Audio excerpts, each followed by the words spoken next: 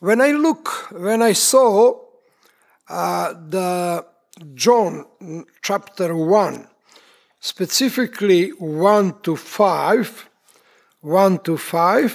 and maybe 18, verse 18, these great verses in the John Gospel, I saw an opportunity.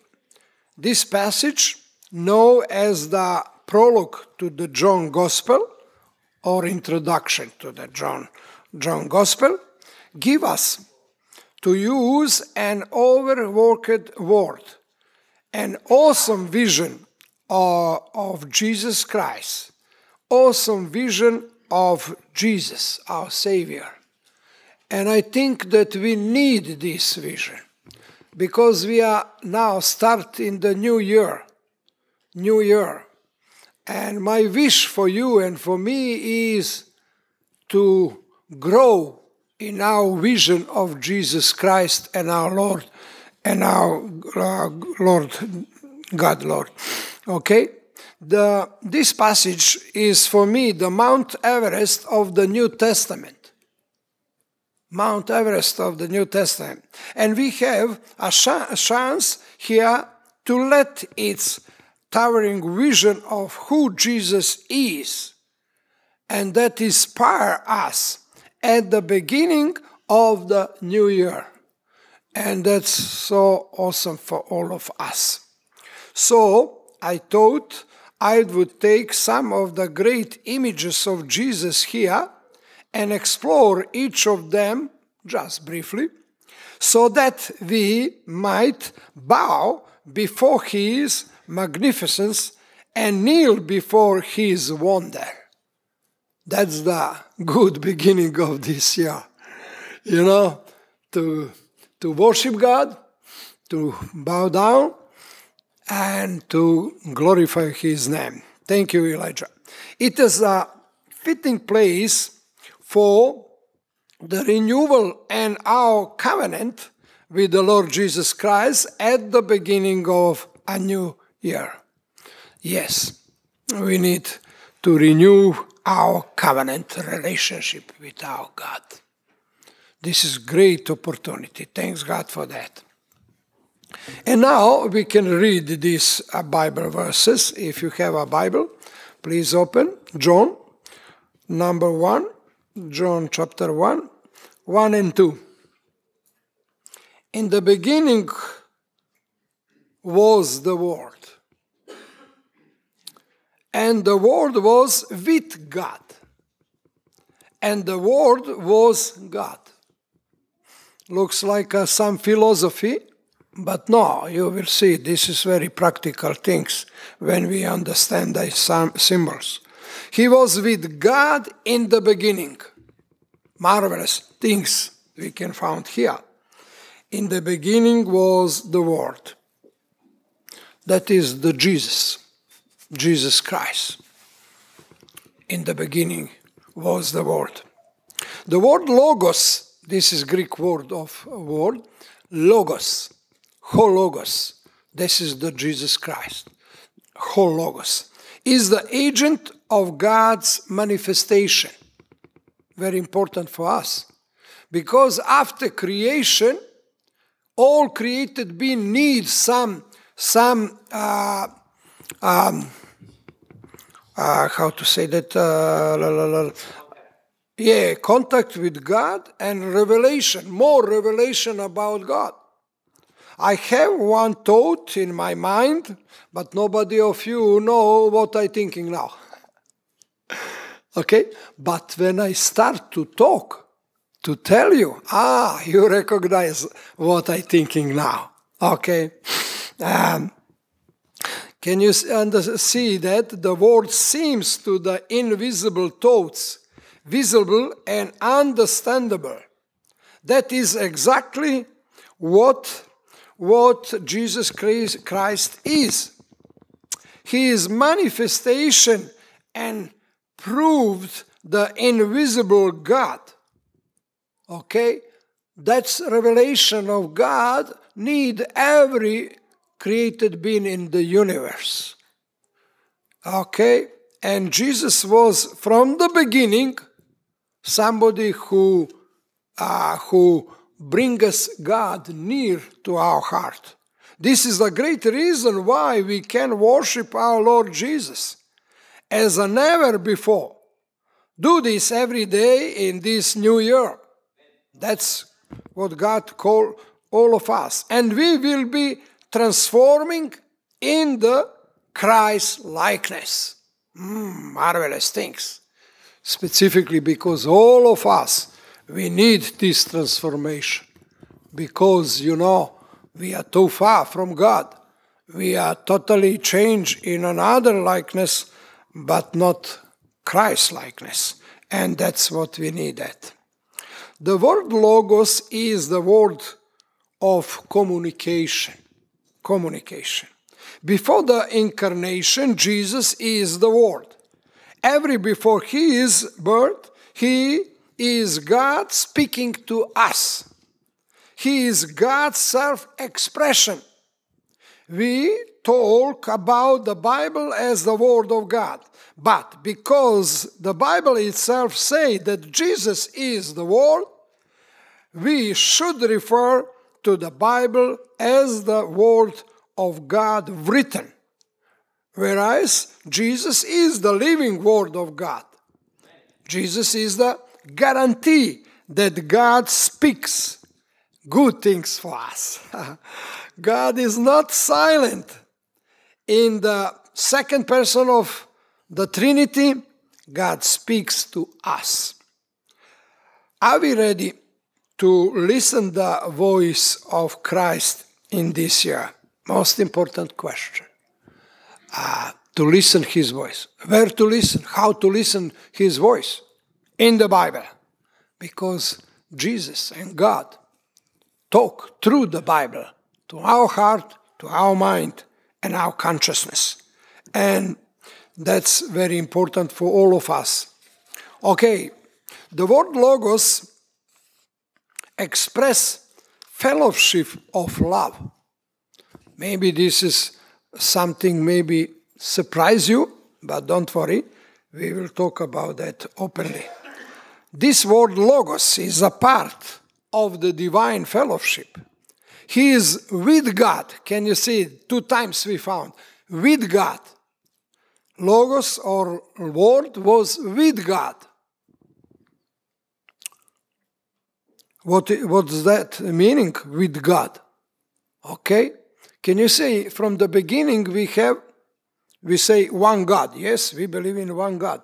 But this is another person, divine person, who is in connection in both of them. He is with God and he is God, what we see here. He was with God from in the beginning. Here before all things is the fellowship of love that is the Trinity. God is love.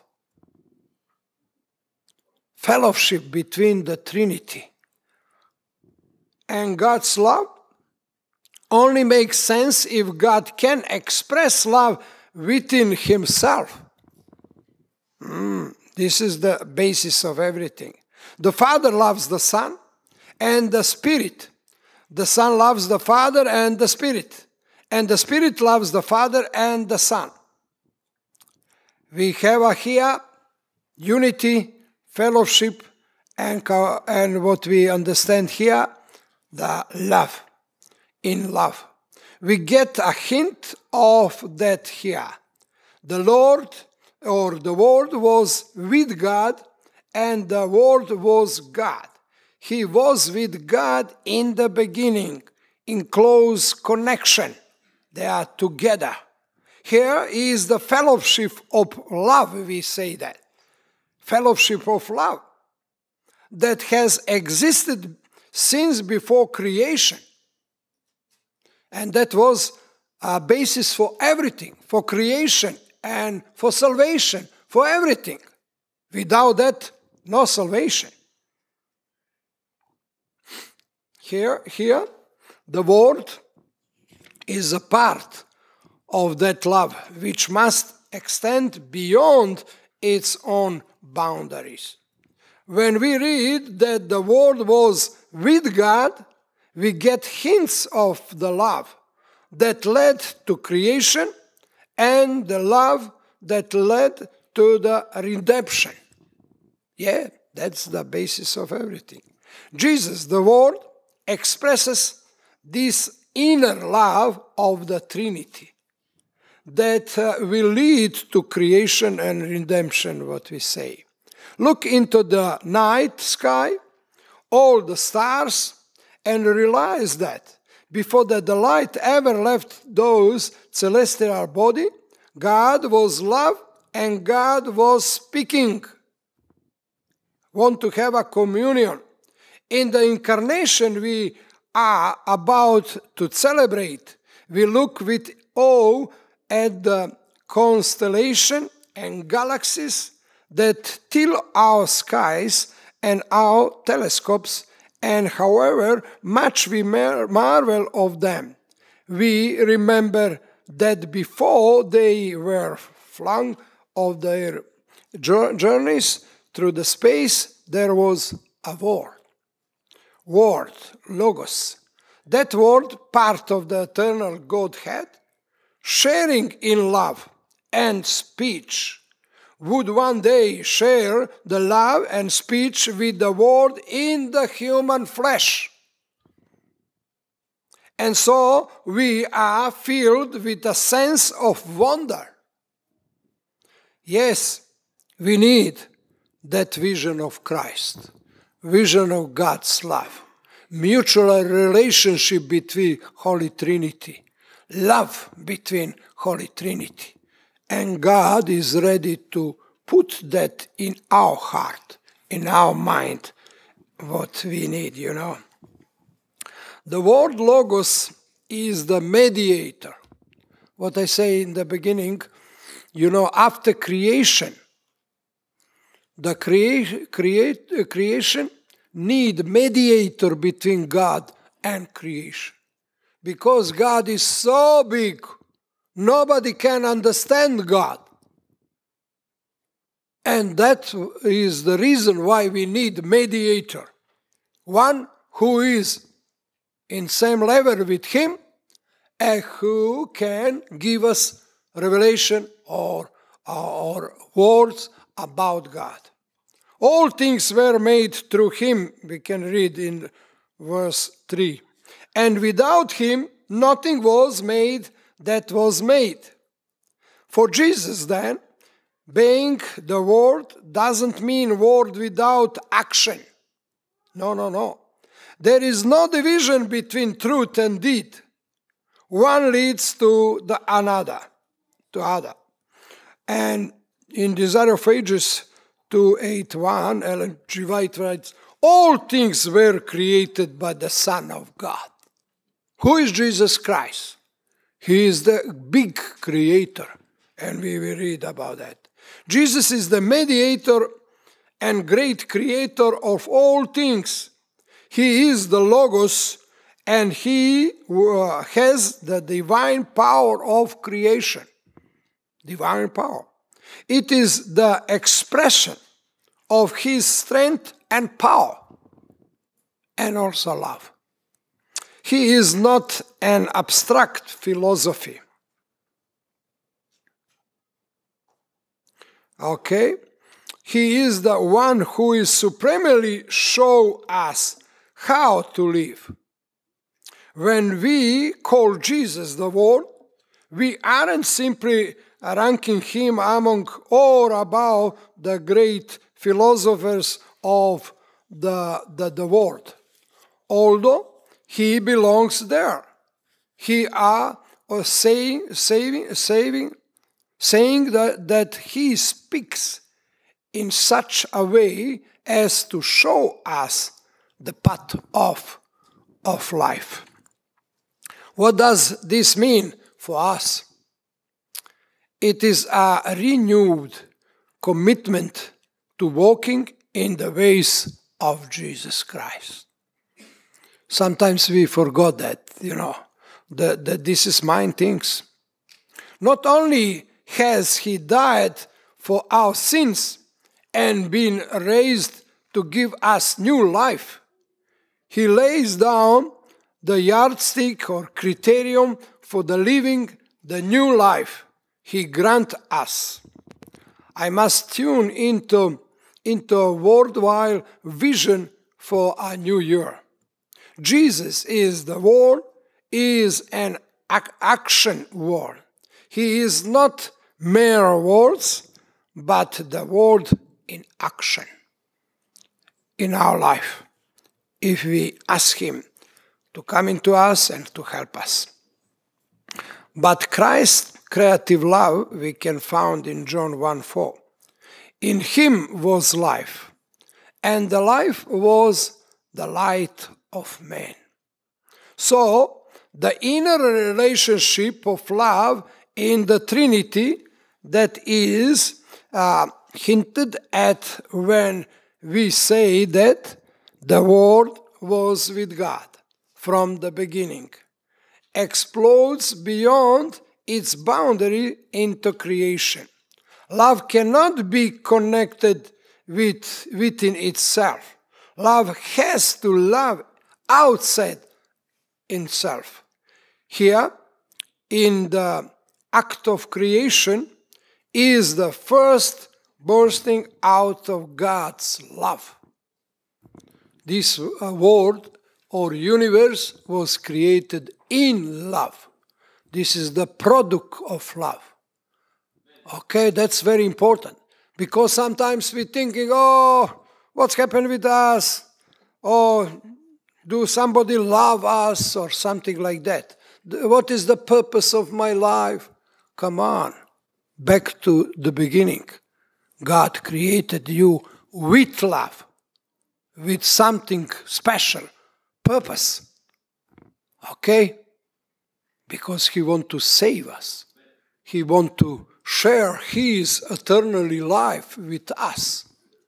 He wants us to be with Him for all time in the future. Here, in the act of creation, is the first, what we say, expression God's love. And never forgot that. In fact, Christ's creative love involves giving life from within Him. In Him was life, the Bible says, and that life was the light of man. Aha, very practical. That was the life of man. Just as human parents give all their own lives to created life, so the world does the same. This loving act of creation is an act of self-giving love. From the beginning, God shared His divine power and love and mercy toward all of us. That's very important. The life of God given to the pinnacle of creation, human beings made in God's image, is imparted. Remember the emphasis in Genesis upon God's breathing life into human beings. We need that. God breathing life into human, in our body, in our spirit, for that reason. And ask God to do that for you personally. In Him was life, and that life was the light of man. The word Logos is foundation of the plan of salvation. And I want to read you just a moment. Psalm chapter 2, Psalm 2, verse 7. In our, I don't know, in Serbian translation, a little wrong translated, but this is original from the Hebrew text. I will declare the Lord's decree. He said to me, you are my son. Today I have become your father. No, I created you or I born you or something like that. Totally wrong. This is the covenant within the Holy Trinity for our salvation. Here they share or they choose their role in the act of salvation. And Jesus decided to be our Savior, to be God's Lamb, to be God's Son. Because as a God creator, he can't die. No salvation if he is only God. No, he took the human body and he sacrificed this human body for our salvation. We can see and recognize marvelous God's love toward all of us. And very sad is the situation today because so many people in this world reject God's word, reject God, reject Jesus, laughing about Jesus. They try to stop at us. Don't tell us about Jesus. Don't tell us. I don't want to listen you. Oh. But very soon they will ask, "Hey, brother, tell me something about Jesus." But in that way, or in that time, that will be so late. So late. Okay? That's very important for all of us to know all about that. Okay. What I say, the word Logos is foundation of the plan of salvation. How wonderful then to know that the one who was the creator and whose gift of life provide for all goodness would not only create it but enter creation. That's happened with Jesus. We remember that the one who entered creation, born of a virgin, was God with us, and his life already bestowed beauty and truth throughout it. Look in the manger and see more than a baby boy. See the light giver, and then see if you are not filled with a sense of wonder. Please choose Jesus, because he is our life and our salvation, Savior. And we read next, because he is the special light. The image of Jesus as a light tell me something about his supremacy and his victory. The word Logos is the word of the covenant. God is communicative. He wants to have relationship with the people by the word, Jesus, Logos. Even more than that, God is in covenant relationship, come in with his people. God's love us with unconditional love. Unconditional love. This love is expressed through the Logos, through the Jesus. It is the culmination of God's covenant with man. Now, light, we see the love of the Trinity expanding to redemption. How? The light is not just the source of truth or maybe beauty and goodness. That life was the light of man. It is more. There is not only light, there is also darkness. Light is needed because there is a darkness in us, around us. Why we need light? Because we are in darkness. So the truth, beauty, and goodness that come from the life-giving word stand as a testimony in the face of sin. They are a testimony to the ways of God in opposition to the ways of a world that reject that God.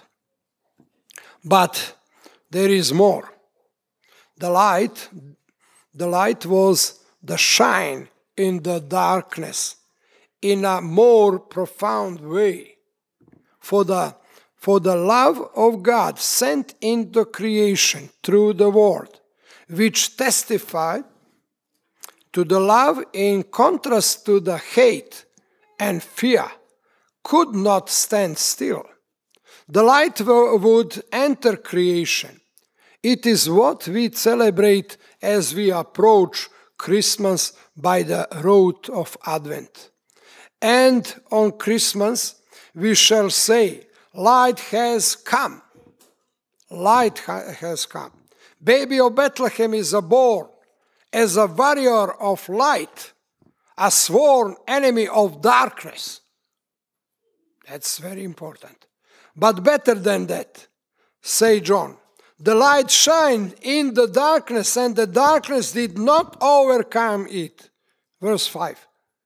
The word translated overcome is one of these rich, multi-layered great words. You could say, the darkness did not overcome it, but you could also render it as the darkness did not understand it, or the darkness did not come to terms with it. Sometimes understanding is the way of coming to the terms with something or controlling it.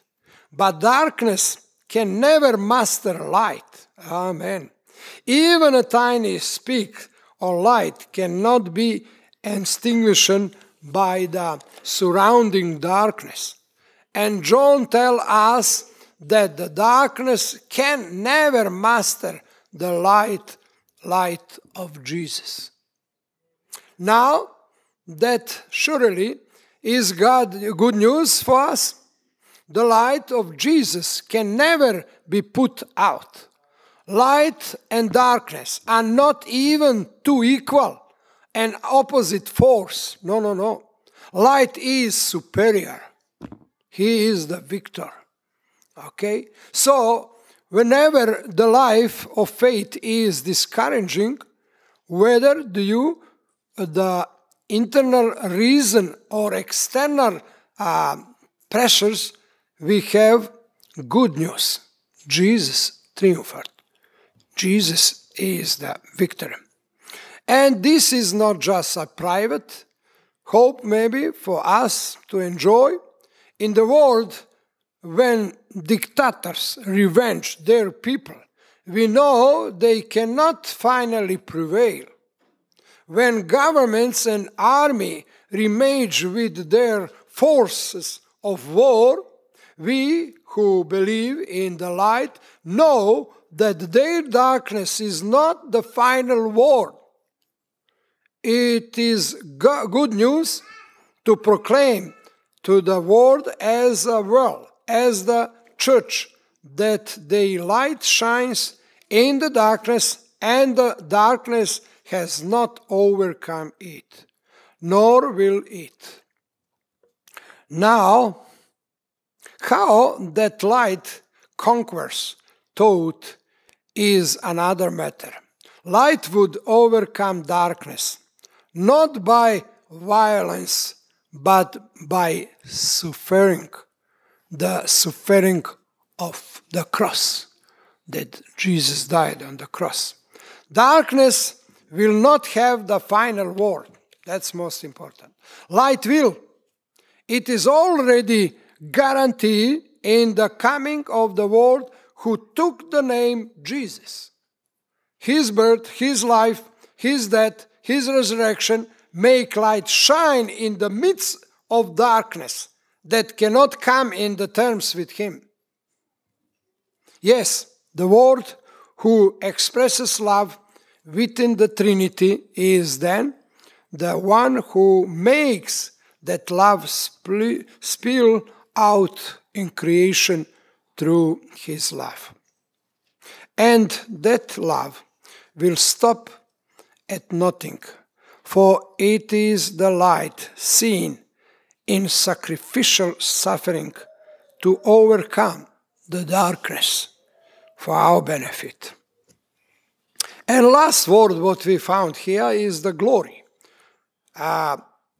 In verse 14, John makes very, very important things. Jesus, Bible says, we have seen his glory. We can see his glory. Especially as he also acknowledges later that no one has ever seen God. To verse 18. But through Jesus, in Jesus, we can see God personally. Moses wanted to see God, but he had to hide in a rock and glimpse just a little of God's glory from behind. Isaiah saw the Lord, but became stricken by knowledge of his sin and his people's sin. Claiming that we have seen divine glory in Jesus, then is a monumental claim. What might such glory looks like? We have this question also Bible study this morning. The Queen of Sheba saw the glory of King Solomon. It consisted the wealth, property, expensive possessions, as well as the famed wisdom. If we took a tour in maybe Buckingham Palace, we might hope to see some royal glory, but not all of it would be on display. And that which was would be a matter of high culture, maybe fine art and items from the most expensive suppliers. Similarly, our popular culture has a crude version of glory. Money, possessions, property are still a popular measurement of glory, but totally wrong. Similarly, Jesus could call on all the resources of heaven to show dazzling glory that would make Bill Gates look like a paper. But that is not divine glory John describes. His glory is the glory as of a father's only son, full of grace and truth. This is verse 14. The glory of God is not in the splendor of heaven, or maybe armies of angels. It is in grace and truth which we found in Jesus. The awesomeness of our God is in the grace and truth brought by the Father's only Son. For grace and truth are the family likeness. The glory of God is not palaces or maybe another things. No, manger. That's the glory of God is not the amazing of wealth, but in humiliation of cross. The glory of God is not a fullness of possession, but emptiness. Christ emptying himself of all but love. And the emptiness of the tomb. That's very important. Emptiness of tomb. Okay? The glory of God comes not in the violent conquest of enemies. Please understand that. But love for enemies and forgiveness for the sinners. This is basis for our salvation. What does this mean for us? For Jesus showing divine glory in the form of grace and truth is a matter of the family likeness. He is God, the one and only Son, verse 18. We are children of God in a different sense according to the passage. Jesus gives us the power to become God's children when we receive Him as a personal Savior. Verse 12. In Paul language, we are adopted children. So we are called to reflect God's glory of grace and truth in also being humble, loving, and forgiving of those who wrong us. However, it is not an easy matter. It is something that only comes as we grow in grace, and that means being part of the community of God's family and being consciously open to the work of the Holy Spirit who imparts the character of God to us. We call it the fruit of the Spirit. We don't work this out alone, but together under the influence of the Holy Spirit. That's why not all the great spiritual disciples are private actions, but many are also corporated practices. As in fellowship we seek to the open to grace in order that it may transform us and we may share it. And now maybe it's time to finish, to give some last word on conclusion. Number one, Jesus is the Word. Then it is great action word too in creation and ethically wise living. To encounter Him who is the very Word of God is a call to our own action in response. Do that today. Number two, Jesus is the life, source of biological and spiritual life. But more than that, He is the eternal life for us. That's what we need. Number three, Jesus is the light. Is good news for the church and the world. Wherever we are enlightened by the truth, it is the work of Jesus.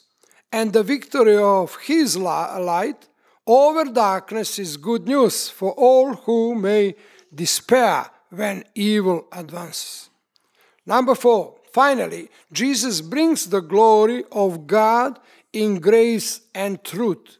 He reveals God as so different from the petty obsession of the world and call us to receive and share grace. These four aspects of Jesus, Word, life, light, and glory, constitute just a sketch and not even an oil painting of our spiritual Everest. But I pray that even these sketches might give us enough vision of our incarnate, crucified, and risen Lord to inspire our discipleship in this new year. God bless you, my brother and sister. Amen.